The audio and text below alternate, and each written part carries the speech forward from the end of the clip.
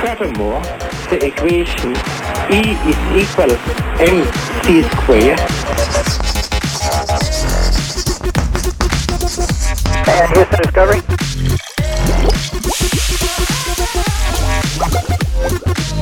I'm gonna make him an offer again.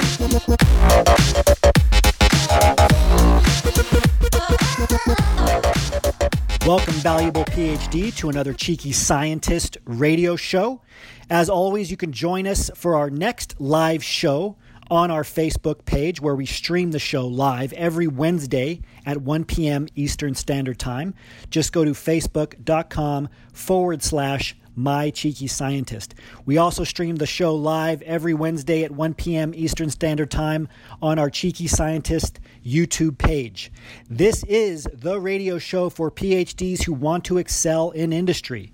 If you want to learn more about Cheeky Scientist or our program, the Cheeky Scientist Association, you can go to phdsgethired.com. Just enter your name and email address, and we will send you all of our free materials about transitioning into industry. What is the Cheeky Scientist Association? It is the world's largest training program for PhDs by PhDs that includes a complete blueprint of how to transition into industry and a private job referral network only of PhDs in industry and transitioning into industry. If you already have an industry job, or if you want to learn more about developing your business acumen for industry, you can learn about our Scientist MBA advanced program at phdsgethired.com. We have another great show lined up for you today, so we're going to jump in now. So welcome officially to another Cheeky Scientist radio show. We have a great show lined up. We're talking about how atomic habits help PhDs get hired. We have on best-selling author James Clear, who's going to talk about his new book, Atomic Habits. I have the book here. It's a great book. Check it out. You can go to his website. I'll show you all of this. I'll show you his website. I'll show you his book later. We have a great show lined up. Again, we're talking about how habits, in particular atomic habits, can help PhDs achieve their goals, career, job search, and otherwise.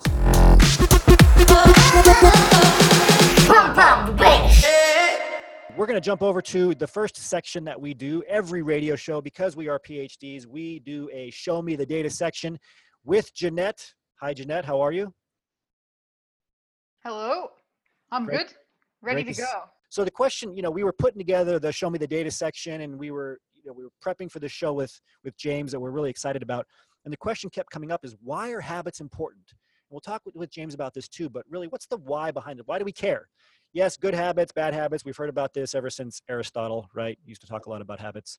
But why do we care as scientists? And I think this experiment really kind of showcases how habits can help you increase your performance without using up more mental energy. So, Jeanette, I'll let you walk us through this experiment. This is from The Power of Habit by Charles Duhigg, a book that came out several years ago.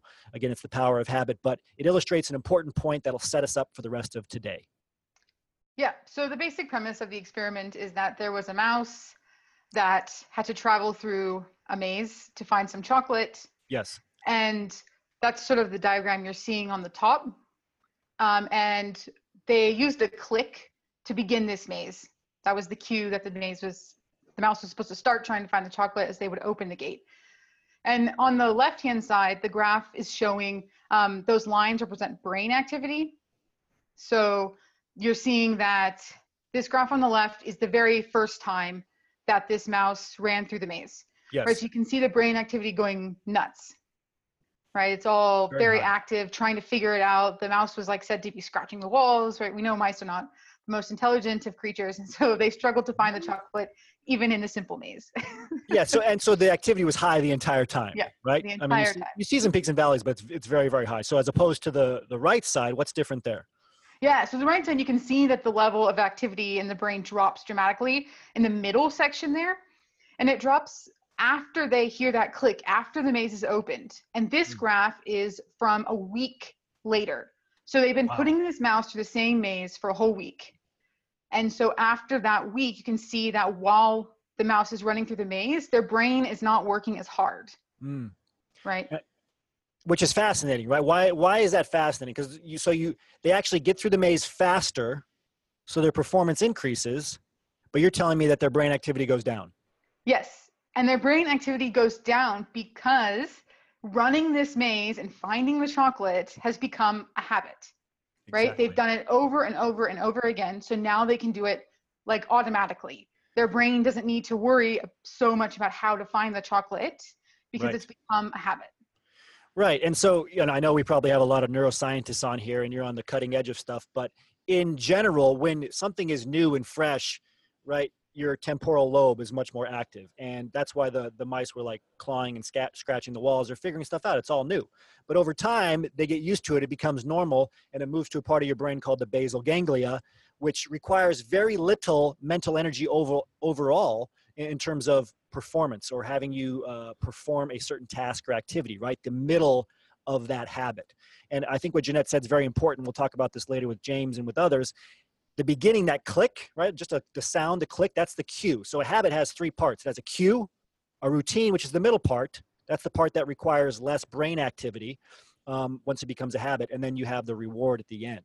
And so for those of you that are listening by audio, again, a mouse is put into a maze, very simple maze. If the mouse goes left, it gets the chocolate. If it goes right, it gets nothing, right? So it takes them a while to go through the maze. The first time, their brain activity is peaking the entire time they're going through the maze until they find the chocolate.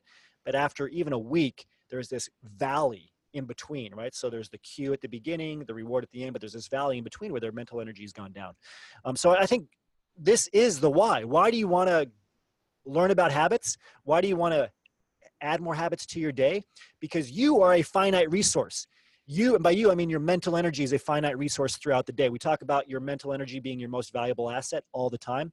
How can you conserve mental energy? How can you perform better and better, right? A lot of you probably think, I am maxed out. I have no time for my job search.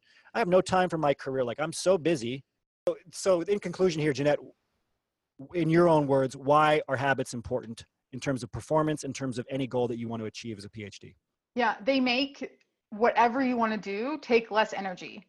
So that means you can end up doing more things with less resources. And that's what it's all about, right? The more, it's basically being more productive is what it is. Exactly. Well said. And so we're going to back this up a little bit more. So some of you are probably thinking, okay, well, what exactly is a habit? Okay, so now you know the why. Why are habits important? They help you scale your performance without taking away more mental energy. This next report, the title of it is Reflections on Past Behavior, a Self-Report Index of Habit Strength. And so there's a couple terms here that in the field of habits are used quite frequently, like automaticity, right? And there's a bunch of definitions of behaviors. And I guess what they're trying to figure out here, Jeanette, is that, what is the definition of a habit? Like, what things do people say that help them identify a habit versus a non-habit? Maybe you can walk us through this. Yeah, exactly. So they have these set of questions that the majority of these studies use these questions or questions that are very similar to these to decide if a person has a habit. And I think this is important because we're not mice, right? So you can trick a mouse into getting a habit, but you can't really, it's like difficult to do that with a human because we can think about our thoughts. And so that's what this allows you to do. You can ask yourself, is this something that I do frequently? Do I do this automatically? And that's what these questions are for, so that you can have that self-reflection and figure out if something is or isn't a habit for you. Yeah, and I really like this. This is something from ResearchGate, right? This is a actual data from a peer-reviewed journal. We're talking about the realm of behavioral psychology here, and it's just important to know, like Jeanette so eloquently said, you're not a mouse, you're a human, right? So you have to reflect on these things. You're not trying to trick yourself. You're actually trying to identify the things that you can turn into a habit so that you can increase your performance while not using up as much mental energy. And so some of the questions here, I'll just read them off again for those of you listening by audio who can't see this. Behavior X is something, ... right? So number one is I do frequently, I do automatically, I do without having to consciously remember. It makes me feel weird if I do not do it. Weird is a good thing. When something becomes a habit for me, if I don't do it, I feel uncomfortable, right? I think that's what they mean by weird. I do without thinking, would require effort not to do it. Like, it actually is more painful to not do it once it's a habit than it is to do it. And I think a lot of you have experienced this. Like, maybe you tried to wake up a little bit earlier in the morning at some point in your life, right? Maybe in undergrad, you were waking up like at noon was a good day. And then you had to start slowly creeping that back as you got into grad school and now you want to get hired. Maybe you got to get up at 7, 8. Very painful at first, but then after a while, you started just waking up automatically 5 minutes before your alarm went off, etc. So that's kind of what we're talking about. And if you're still kind of confused on the routine part of a habit, one thing that really helps me understand a habit, especially in terms of conserving mental energy, is if you've ever driven the same route to work or to the lab or to home every day, and then it becomes so habitualized that you get home sometimes, you barely remember the drive. Like your mind was totally somewhere else, yet you navigated in a car, right? Like a moving vehicle that could cause a lot of damage. You somehow navigated all the way home. And it's because your brain's actually processing stuff. It's actually, if something out of the ordinary happened, you'd be tuned in, but you don't remember it because you've done it so many different times and because it was in that different part of your brain. I do want to move forward here to this next graphic, because I think it really helps break things down into what are the different parts of a habit and how to best create a habit. So the title here is Forming a Flossing Habit, an exploratory study of the psychological determinants of habit formation. Clearly an academic title. So this is a publication on Wiley. So what we're looking at here, I'll set it up, and then Jeanette, you can help us with the conclusions. There's an A and a B, and each has 3 levels: routine, event course level, and event fine level. Okay, so both A and a B have those 3 levels. In A, the routine is getting ready for bed, so that's for both A and B, that's the routine. The course level for both A and B is have a shower, then dental care. Where they differ is at the event fine level, right, the more specific level. So for A, it's brushing teeth, then Q, then flossing. But for B, it's Q, flossing, brushing teeth. And one important distinction here is that in A, everything in the event fine level stems from dental care. But in B, the Q stems from having a shower, and then flossing and brushing your teeth stems from dental care. So Jeanette, maybe you can take it from there and talk about which one of these graphics, right, whether putting the Q after having a shower or putting a Q in the middle of the dental care sequence is more effective in terms of creating a new habit of flossing. Yeah, so that's exactly right. They just sort of were, the basic question they were trying to ask with this experiment was, is it better to put flossing before brushing your teeth or after brushing your teeth if you're trying to make this a new habit for yourself? And the bottom line is that it was much better if they put flossing after, because in that case, you have your brushing your teeth as the cue, right? It's something you already do all the time. And so as soon as you're doing that activity, it cues you to take on the next one, to take on that flossing activity. And so if you scroll down a little bit, the table supports that data, where you can see the before toothbrushing and the after, that's what the TB is, toothbrushing. That the times floss per month is higher when it was done after.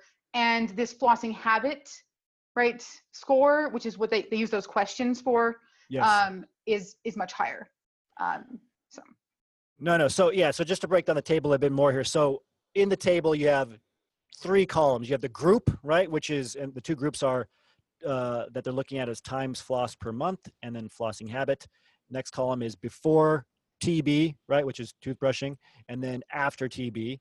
And for times floss per month, it's 3.5 for the first group, and then after TB, 10.5, right? So if it was after brushing your teeth, if brushing your teeth was the cue, you went from just flossing your teeth 3.5 times per month to 10.5 times, right? Correct. Pretty dramatic increase. Yeah. And the only thing that was changed is where the cue was. Remember the mice in the maze? The cue is the click sound. A habit requires a cue. And we're going to talk about something with James called habit stacking, right? So how can you create habits? What are the best cues? They might be other habits. So stay tuned for that. The flossing habit as well, if it was before toothbrushing, right, it was a 9.2. And then after toothbrushing, it was a 16.9. So again, you're seeing a dramatic increase in creating a habit of flossing, and the actual quantitative data, the number of times you flossed, dramatically increased by having that cue, right, within the routine that it was closest to, right, within a routine that made the most sense in terms of the group, right, the stratagem, I guess, right? So if you make the cue within your dental care routine because it's flossing and it's involved in dental care, you're much more likely to do it than if the cue is something unrelated, right? Having a shower might be related to like your nighttime or morning routine, but it's much further removed than the actual dental portion. So again, where you put your cues really matters, and you can get super granular here with the data, and that's why we go through this. So the last figure that I want to show here, this is actually from James Clear's blog. The Power of Tiny Gains is the title here. If you go to jamesclear.com, you can read more about this. You can search on his different blog articles for habits. He talks about them all the time, obviously. The Power of Tiny Gains, again, is the title. And what it's showing here is two different numbers, two different endpoints. 1% better every day. And then I see some numbers here, Jeanette, 1.01 to the 365th power, right? Which equals 37.78. And then 1% worse every day, 0.99 to the 365th power. You're guessing that's every day in a year, equals 0.03. And you're seeing a graph too, where it's on the x-axis, you're looking at 1 year, right? So time, and then on the y-axis, you're looking at improvement or decline. We see kind of an exponential line, and then we see a line going down slightly. Great. What does this mean, Jeanette? Talk to us about these numbers. This graph is amazing. I love it. Yes.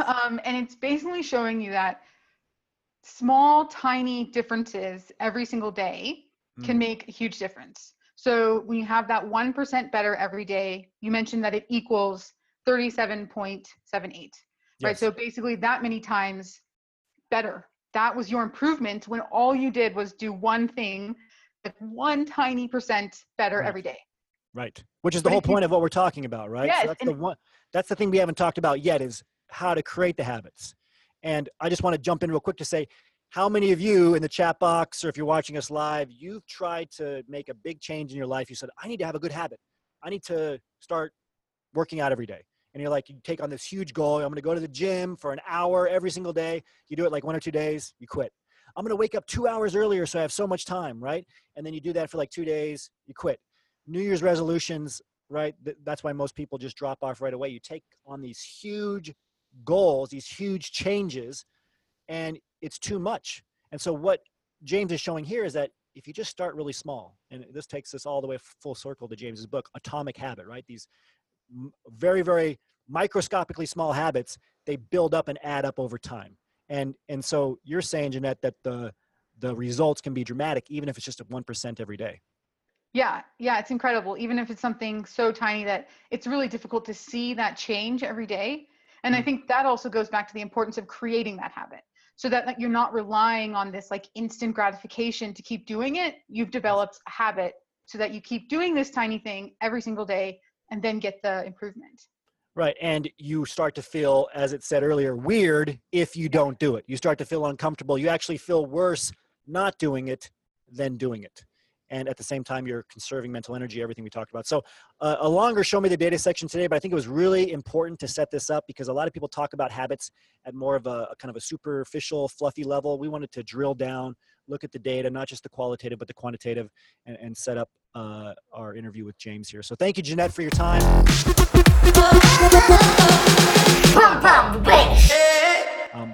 Great section on why habits are important. We linked up a variety of things that matter in habits that we're going to talk to James about. Everything from cues, intention, how small to start with your habits, and how all of this can come together to increase your performance while conserving your mental energy. So I'm going to bring on James Clear now in 1 second after I go through his bio. Very excited to have on James. Very lucky to have him on with us. I'm going to show very quickly his blog, his website one more time, jamesclear.com. I know it was at one point the fastest growing blog of all time. I saw James speak at an event called the Mastermind Talks a couple of years ago, and just great insights on what it took to write something that was clear, that added a lot of value. And it was obviously a small habit that he turned into something very, very big. James is the author of Atomic Habits and a writer focused on habits, decision-making, and continuous improvement. His book is here. I've showed it a couple of times. You can see it kind of glisten in the sun there. Great cover. Atomic Habits is the book. You can check it out. You can find it on Amazon or on his website. I'll show it over here too, YouTube, Atomic Habits. Great book. We're going to dig into it here shortly. James's work has appeared in the New York Times, Entrepreneur, Time, and CBS this morning. Again, his website, James Clear, receives millions with an M, of visitors each month, and hundreds of thousands of people subscribe to his popular email newsletter. I highly recommend you go to his website right now and get on his newsletter. He is a regular speaker at Fortune 500 companies, and his work is used by teams in the NFL, NBA, MLB. So no matter what kind of sport you like, he is involved there. Through his online course, The Habits Academy, which I highly recommend too, I think there's no better way to scale yourself in business or with your goals than habits. Check out James's Habits Academy. He has taught more than 10,000 leaders, managers, coaches, and teachers through his academy. The Habits Academy, is the premier training platform for individuals and organizations that are interested in, guess what? Building habits in life and work. So welcome, James. It's great to have you on with us. Thanks for being here. Hey, you bet, man. It's great to talk to you, Isaiah. Great to see you. Look at, and you can, I really like your background with the books there, color coordinated. Yeah, thank you. A little insight into my personality, maybe. That was a small habit that slowly took over your bookcase, I'm sure. So great to have you on. And, I really appreciate the book and everything that you've done on habits. I like how you drill down. Like I said, I've read a lot of books on habits that just say habits are important. And there's a cue and a reward, and that's kind of where it ends off. What I really liked about your book is you offered something that I haven't seen anywhere else. And it's kind of what I wanted to start with, if it's okay. Chapter 18, you talk about genes and how personality influence habits. This is something, we talked about a little bit in our private group before, and everybody was really excited about hearing.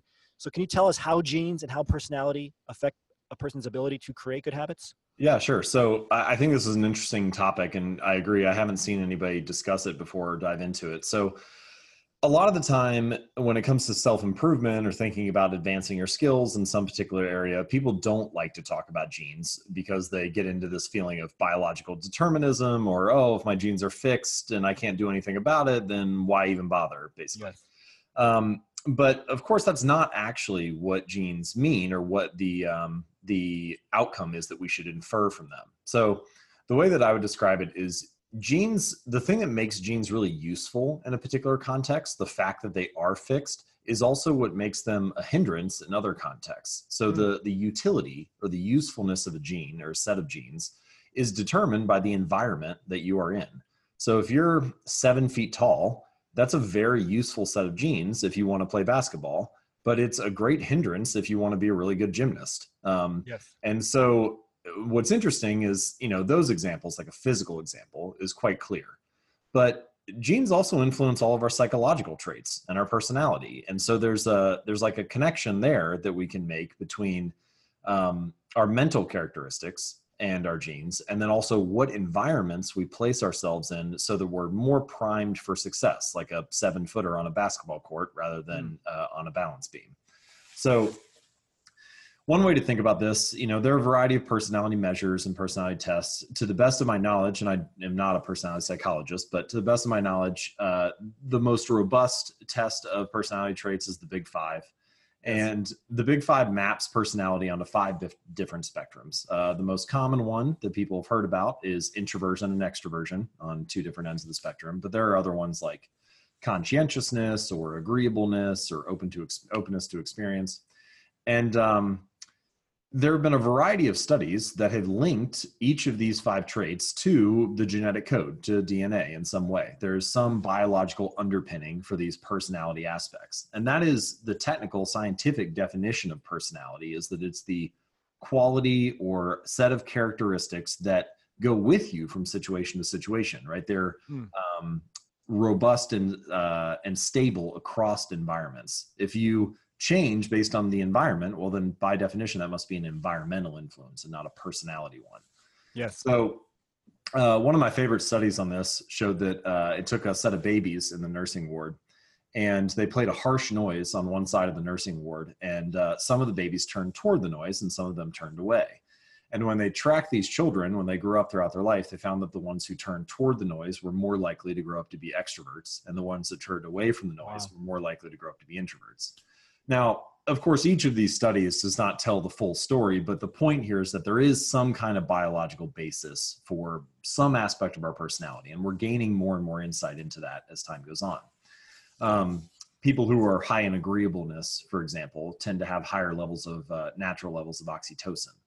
So now what's the punchline here? How does this come back to habits? Yes. So for your particular set of genes, for your particular personality, there may be certain habits that are easier for you to do based on what your natural skill set is. And there also may be some strategies that make more sense for you based on where your strengths and weaknesses lie. So, for example, if you are high in agreeableness, then maybe things like getting people together for a social night out or writing thank you notes, things that are considered warm and considerate and kind, those habits might come more naturally to you than they would to someone else who is low in agreeableness. Similarly, someone who is high in conscientiousness is someone who's very neat and orderly and organized. So if you're low in conscientiousness, then it might be more important from a strategy standpoint for you to, say, prime your environment so that you have exposure to good cues, and you leave it less likely for you to just remember to do the right thing, because you're not that kind of person. You're not an orderly, organized person who is going to remember it or have a to-do list for it. So the more your environment is primed for that, the better you position yourself to follow through with those habits. And I think there's a lot for us to learn here. There's still a lot to cover when it comes to personality characteristics and genes, but I don't think that the punchline for this chapter of the book is that genes do not eliminate the need for strategy. They inform it. They don't eliminate the need to work hard. They just tell you where to work hard. By better understanding your genes and your set of characteristics, you can better design a strategy for building habits that work for your life and your particular personality. Just very well said. And I just want to recap again for those of you that haven't checked out the 5 big personality traits. Check it out. The data is very strong on it, very consistent, studied for years and years. Fascinating the first time when I was in grad school and I first looked it up. I wasn't a behavioral psychologist, but I just kept reading all these articles. It's great, great stuff. And let me make this practical for those of you who are listening, mostly PhDs, right? You're trying to make that next step in your career.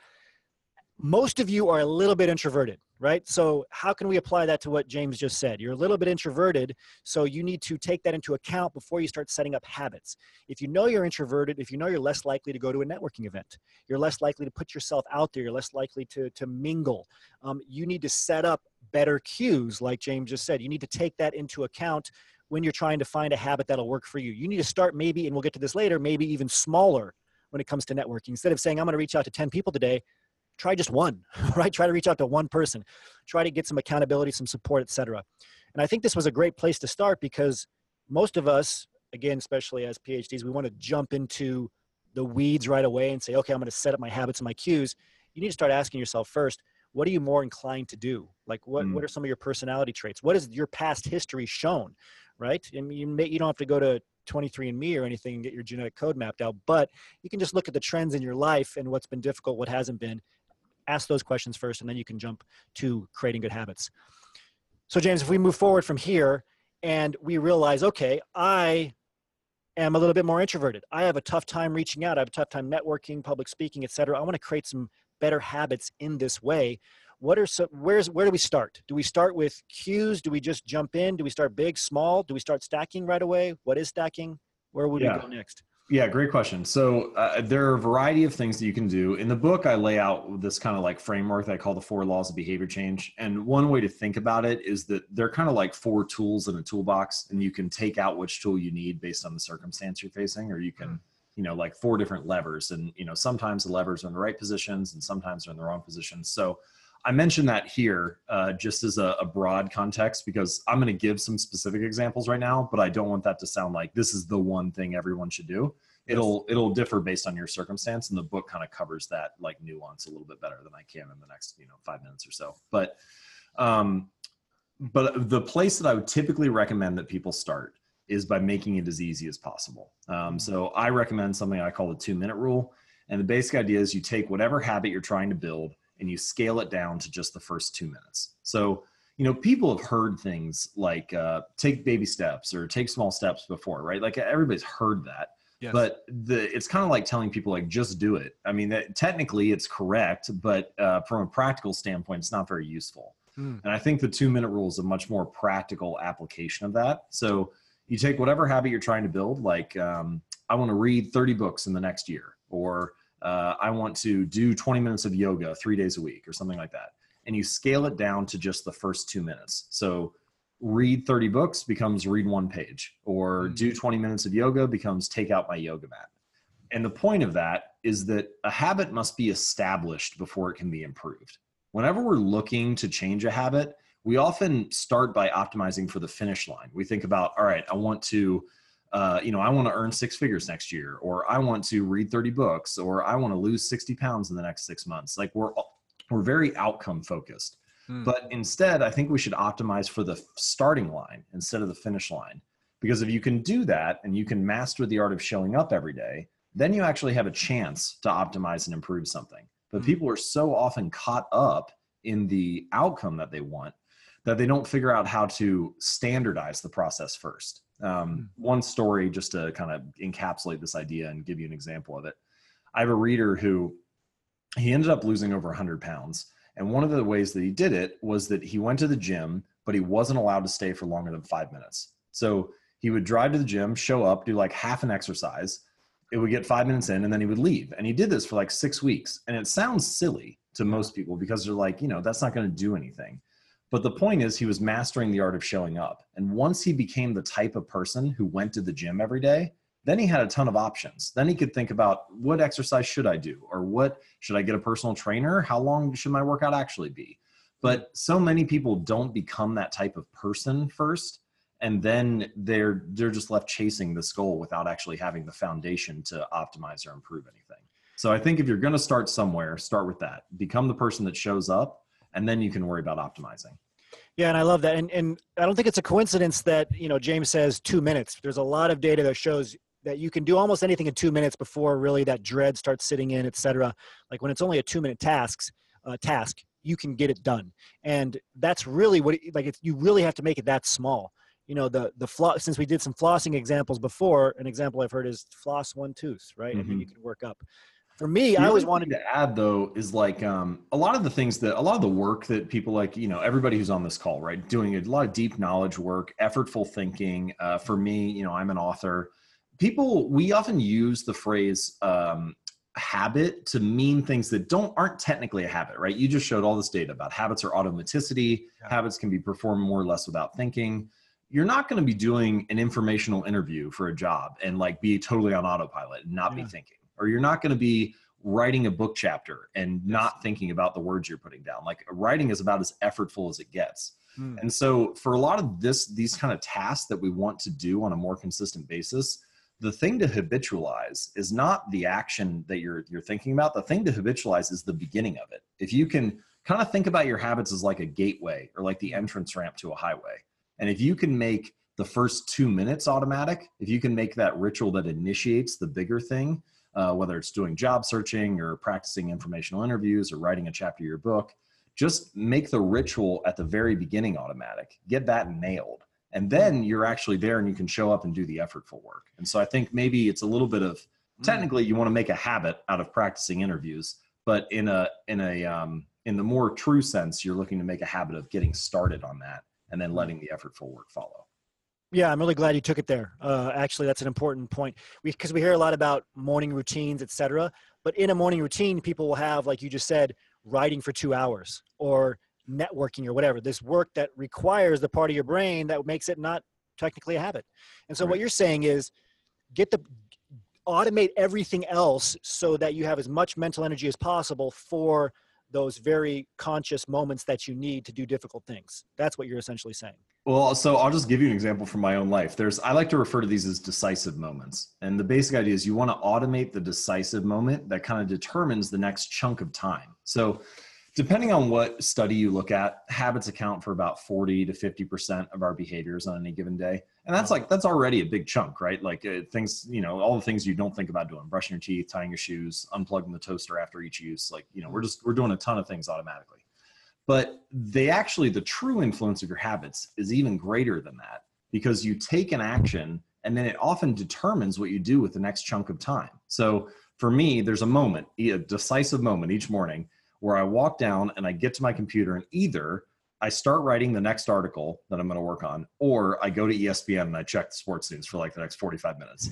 And it's really about what happens in that first minute on the computer that determines what the next 45 minutes are going to be. And so what I'm saying is scale your habits down to just the first 2 minutes. What is that decisive moment that determines what you do with that next chunk of time, and pour all of your energy into mastering that. And what's kind of nice is you realize there really isn't that much that you have to automate. There isn't that much you have to nail. If I can just nail the first 2 minutes when I'm at my computer and I'm starting to work on the article already, well, then it's easy after that. The key is, do I not slide into ESPN and lose an hour? That's fantastic. You know, and again, for PhDs who have given, you know, a million different PowerPoint presentations, you often hear just like literally memorize or habitualize the first couple of slides and maybe even the transition points between slides. And if you do that, that's 90% of the work, because you get on the slide and everything's fine. It's just those transition points where you can get stuck or go blank, etc. And so that's what James is talking about, is really identify the critical points, the decision points. I like that, the decisive points. Yeah. That's fascinating. I want to drill down a bit more and get granular here. Okay, so you talk a lot about habit stacking in your book. Yeah. You talk about the components of a habit. So can you take us through what the components of a habit are, and then how to use those components to stack habits? Okay, so yeah, early in this call, you laid out habits as like this kind of 3-step thing that's in Power of Habit, and originally came from like B.F. Skinner in the 1930s, where he's kind of talking about stimulus, response, reward, or cue, routine, reward. This, these behavioral psychology patterns, and behavioral psychologists found that 3-step framework was very useful for driving behavior.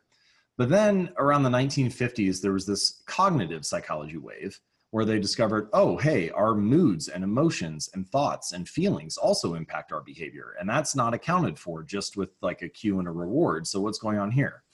And the 4-step model that I lay out in my book tries to integrate these two approaches, where it accounts for both the cues and the rewards and the consequences of daily life and how those influence our habits, and how our internal moods and emotions and thoughts influence them.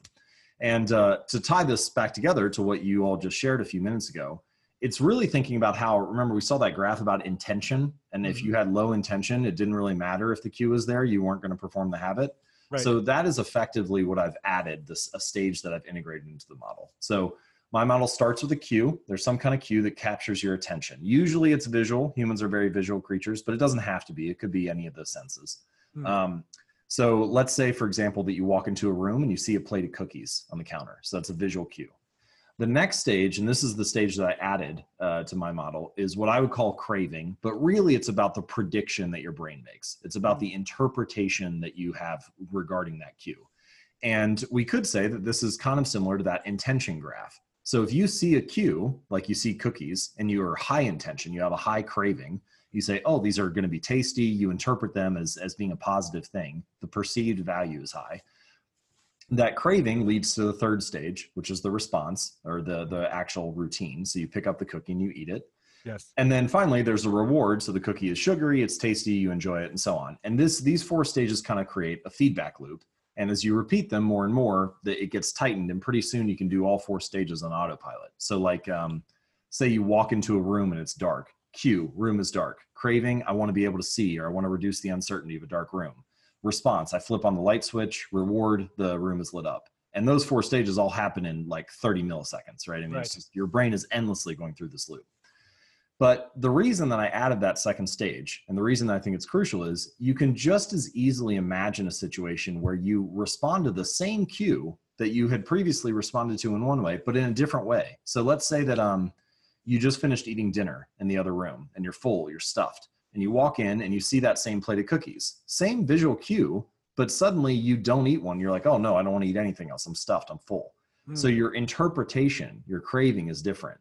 Your intention is now low rather than being high intention.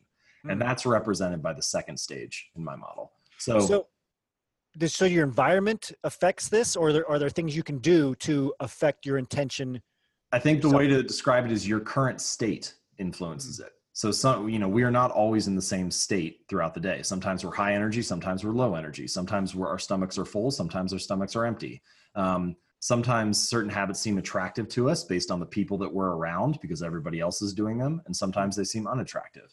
So this is, we're getting off a little bit on a tangent here, but it's an important one. Yeah. This is why social influences are so strong on habits. Like society leans heavily on us all. Think about habits like, you step onto an elevator and you turn around to face the front, or you go to a job interview and you wear a suit and a tie or a dress or something nice. There's no reason it has to be that way, right? You could face the back of the elevator. You could wear a bathing suit to a job interview, but we don't, because it violates the shared expectation of the group that we're in. And so your intention, so to speak, is different based on the people that you're around. Like, oh, I'm at a job interview. They expect me to be in a suit. And so you act differently because of that. Or that behavior seems more appealing because of that situation. So it's both your current state and your environment can influence how you are interpreting cues and how you respond. So just to use that example, because I want to close the loop here. So would the solution be to remove the cookies from all situations except for after you eat? Or are there other solutions to prevent yourself from eating? Yeah, so I cover this in more detail in the book, but the idea is that there are a variety of things you can do, and you can kind of intervene at each of the 4 stages. So, I mentioned cue, craving, response, reward. Yes. And those 4 laws of behavior change that are in the book, you can have like a set of rules for each one. So for the cue, you want to make it obvious. You want to be exposed to the cues of your good habits. For the craving, you want to make it attractive. You want to be in situations or in tribes that make those habits attractive. For the response, you want to make it easy. So the more convenient a habit is, the easier it is to do, the more likely you are to follow through. And then for the reward, you want the ending of the habit to be satisfying, because the more that it's satisfying, the more you have this like positive emotional signal where you're like, hey, this felt good. I should do this again. Yes. And so those 4 laws, make it obvious, make it attractive, make it easy, make it satisfying, help you build a good habit. And if you want to break a bad habit, you just invert those 4. So you make it invisible, make it unattractive, make it difficult, make it unsatisfying. Fascinating. So, take the habit of watching television, for example. A lot of people feel like they watch too much TV or procrastinate watching Netflix or whatever. If you walk into pretty much any living room, where do all the couches and chairs face? They all face the TV. So it's like, what is this room designed to get you to do? It's designed to get you to watch television. So there are a variety of things you could do there to reduce exposure to that cue. So remember, you want to invert the first law, so make it invisible. So you could take the remote and put it inside a drawer or in a coffee table. You could take your television and put it in a wall unit or a cabinet so that it's behind doors and you're less likely to see it. But then you could also employ an inversion of the 3rd law of behavior change. So rather than making it easy to watch TV, you could make it difficult. So you could you could take out the batteries from the remote control so that it takes an extra 5 or 10 seconds to turn it on. And then maybe that's enough time for you to be like, do I really want to do this? Or am I just kind of like doing it on autopilot? Yeah. Or you could unplug the TV after each use and then only plug it back in if you can say the name of the show that you want to watch. So like, you're not allowed to just turn Netflix on and find something. Yeah. If you really wanted to be extreme about it, you could take the TV off the wall, put it in the closet, and only take it out if you wanted to watch something enough to set it up again. But the point here is that you want to reduce exposure to the cues of your bad habits. So if you want to stop spending money on technology products, well, don't follow all the latest tech review blogs. You're being like prompted to do that all the time. If you want to lose weight, don't follow food bloggers on Instagram. You're constantly having to overcome these stimuli. And you want to increase exposure to the cues of your good habits. And then for friction, you want to increase the friction associated with your bad habits. You want more steps between you and turning on the TV, or more steps between you and grabbing the unhealthy food, or grabbing your phone, for example, and fewer steps between you and the good behaviors. So for myself, I have my phone. I try to keep it in another room before lunch each day, so that I get a block of like 3 or 4 hours where I can work without it being next to me. And what's fascinating to me about that is that if the phone is right next to me, I'm like everybody else. I'll check it every 3 minutes. But if it's outside the room, it's only like 45 seconds away, but I'll never go get it. And you often find that bad habits will fade away like that if you're kind of in an environment that primes you in the right way. Yeah. And, I like, again, that you're starting small. Take the batteries out of the remote, do this.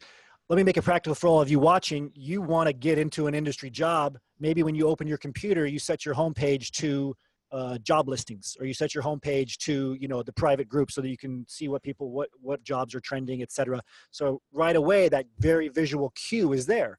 You surround yourself with the right people, et cetera. A lot of you, if you're in the association, right, you're around other people who want to get jobs. That will satisfy that craving that James was talking about, right? You make the routines as easy as possible. Make it easy for you to find some time to, reach out to people on LinkedIn, right? Maybe LinkedIn's one of the things that pops up on your homepage every time you open your computer. And then I think the reward section is really important, because our reward feedback loop is powerful. And so you have to consciously identify what the reward is. Like if you go to a networking, and we talk about this a lot for networking events, most of you hate networking events. You set one up you're going to go to for your job search. By the end of the day, you've talked yourself out of it. You're like, I get too much work in the lab, and you don't end up showing up. We talk about that all the time.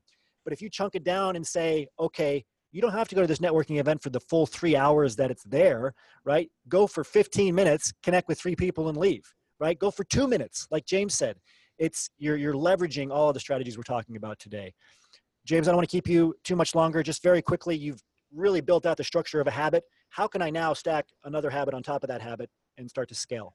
Yeah, so habit stacking is this idea that you can use your current habits to initiate a new habit. So you want to stack the new behavior that you want to perform on top of an old one. So for example, after I make my morning cup of coffee, I will meditate for 60 seconds. Or if you want to build the habit of reading more, you could say, okay, my normal morning routine is I wake up, I turn off my alarm, I make the bed, and then I take a shower. And so you could say, okay, now my new habit stack is I turn off the alarm, I make my bed, I set a book on my pillow, and then I take a shower. So that when you get in bed at night, and there's a book waiting for you to read. But the idea here is that you want to stack that new behavior on top of an old one. And you brought up a point earlier when you were talking about some of the studies, which is that habits that are more relevant to each other tend to be better cues. So like the example of having flossing after toothbrushing instead of after a shower. The more relevant or the more appropriate the time is that you ask yourself to do it, the more likely you are to follow through. And I'll just say as a general trend, it's easier to habit stack by using a cue that's after something than it is before. So you can think about the flossing example as one option is before I brush my teeth, I will floss. And the other option is after I brush my teeth, I will floss. Oh. Before is asking yourself to remember to do it. You know, it's like, oh, shoot, I brushed my teeth, but I was supposed to floss before that or whatever. It's kind of like saying, before I close the door on my car, I will check to make sure I have my keys on me. Well, it's a good habit, but like a lot of the time you just close the car door and you don't even, and then you realize, oh, I locked my keys in the car. So if you do it after, you have something like physical or tangible to tie the habit to. And the good news is you can almost always, if you break down each process in a more granular fashion, you can almost always find an after cue that you can use. So for example, you might say something like, well, before I go for a run, I should text a family or friend where I'm going and how long I'll be gone. But instead of trying to remember to do it before, you just break down that sequence and you say, okay, after I tie my running shoes, I will text a family and friend where I'm going and how long I'll be gone. And anything tangible, a tangible like after cue tends to work better. Fantastic. So I think this is a great thing for all of you to really break down the habits, right? Remember the new stuff that James has talked about, you know, taking your personality into account, even your genes, the intention, the cravings, really something different that you're not going to hear anywhere else that you heard from James. And I highly recommend you dig into it in his book. I'm going to show it one more time here. Atomic Habits. I'll show it at the end of the show too. We'll put a link in to the book in the chat box on all of our different social media sites as we continue to stream here. Go to jamesclear.com. You can find out more about his book there. You can read ad nauseum about habits. Incredible information. As you just saw, he is masterful at understanding the studies, breaking it down and making it actionable. So James, thank you very much for your time. I really appreciate it. Yeah, you bet. Thank you so much for having me. Great to talk to you. This takes us to the end of another Cheeky Scientist radio show. Thank you for tuning in, and remember to join us for our next live show, which we stream on our Facebook page as well as our YouTube page every Wednesday at 1 p.m. Eastern Standard Time. Just go to facebook.com/mycheekyscientist to watch us live, or go to our Cheeky Scientist YouTube page again every Wednesday at 1 p.m. Eastern Standard Time. If you want to learn more about Cheeky Scientist, you can go to cheekyscientist.com. As always, remember your value as a Ph.D. and start thinking and acting like a successful industry professional.